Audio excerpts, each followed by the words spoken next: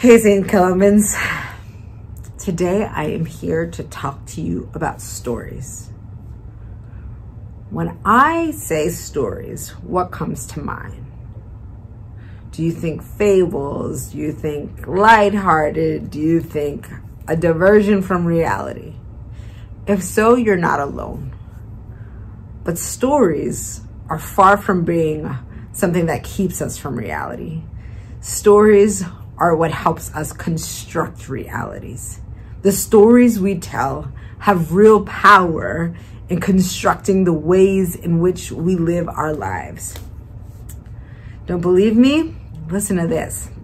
In a book on children's spirituality, I learned that one of the founders of Godly Play, a method of teaching the Bible in stories with open-ended questions and leading with wondering statements that's used in hundreds of Episcopal and other mainline denomination churches around the country.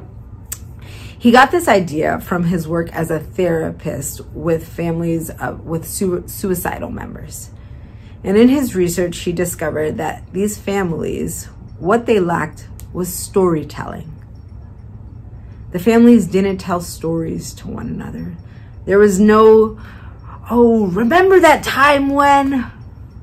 There was no connecting and constructing a common story together. Their communication with each other was short and direct, and it was all about directives. That expansive storytelling of constructing that worldview that makes life exciting and meaningful, that gives us hope and a sense of, oh, that's why we're doing this. That all comes from stories. The stories we tell ourselves, well, they make us who we are. Without our stories, what are we?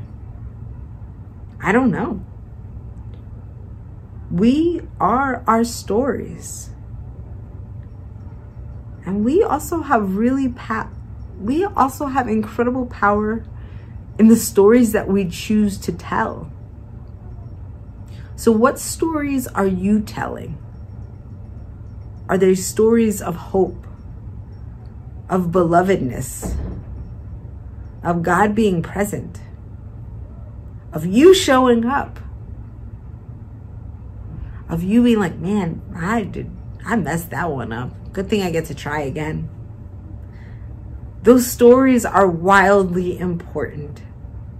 They construct your reality. The stories I tell, those stories that I tell myself construct my reality. So today I want you to pay attention to the stories you are telling and the stories being told to you. They aren't just passing by. Each story is a brick in our reality. And that's it today. Bye, friends.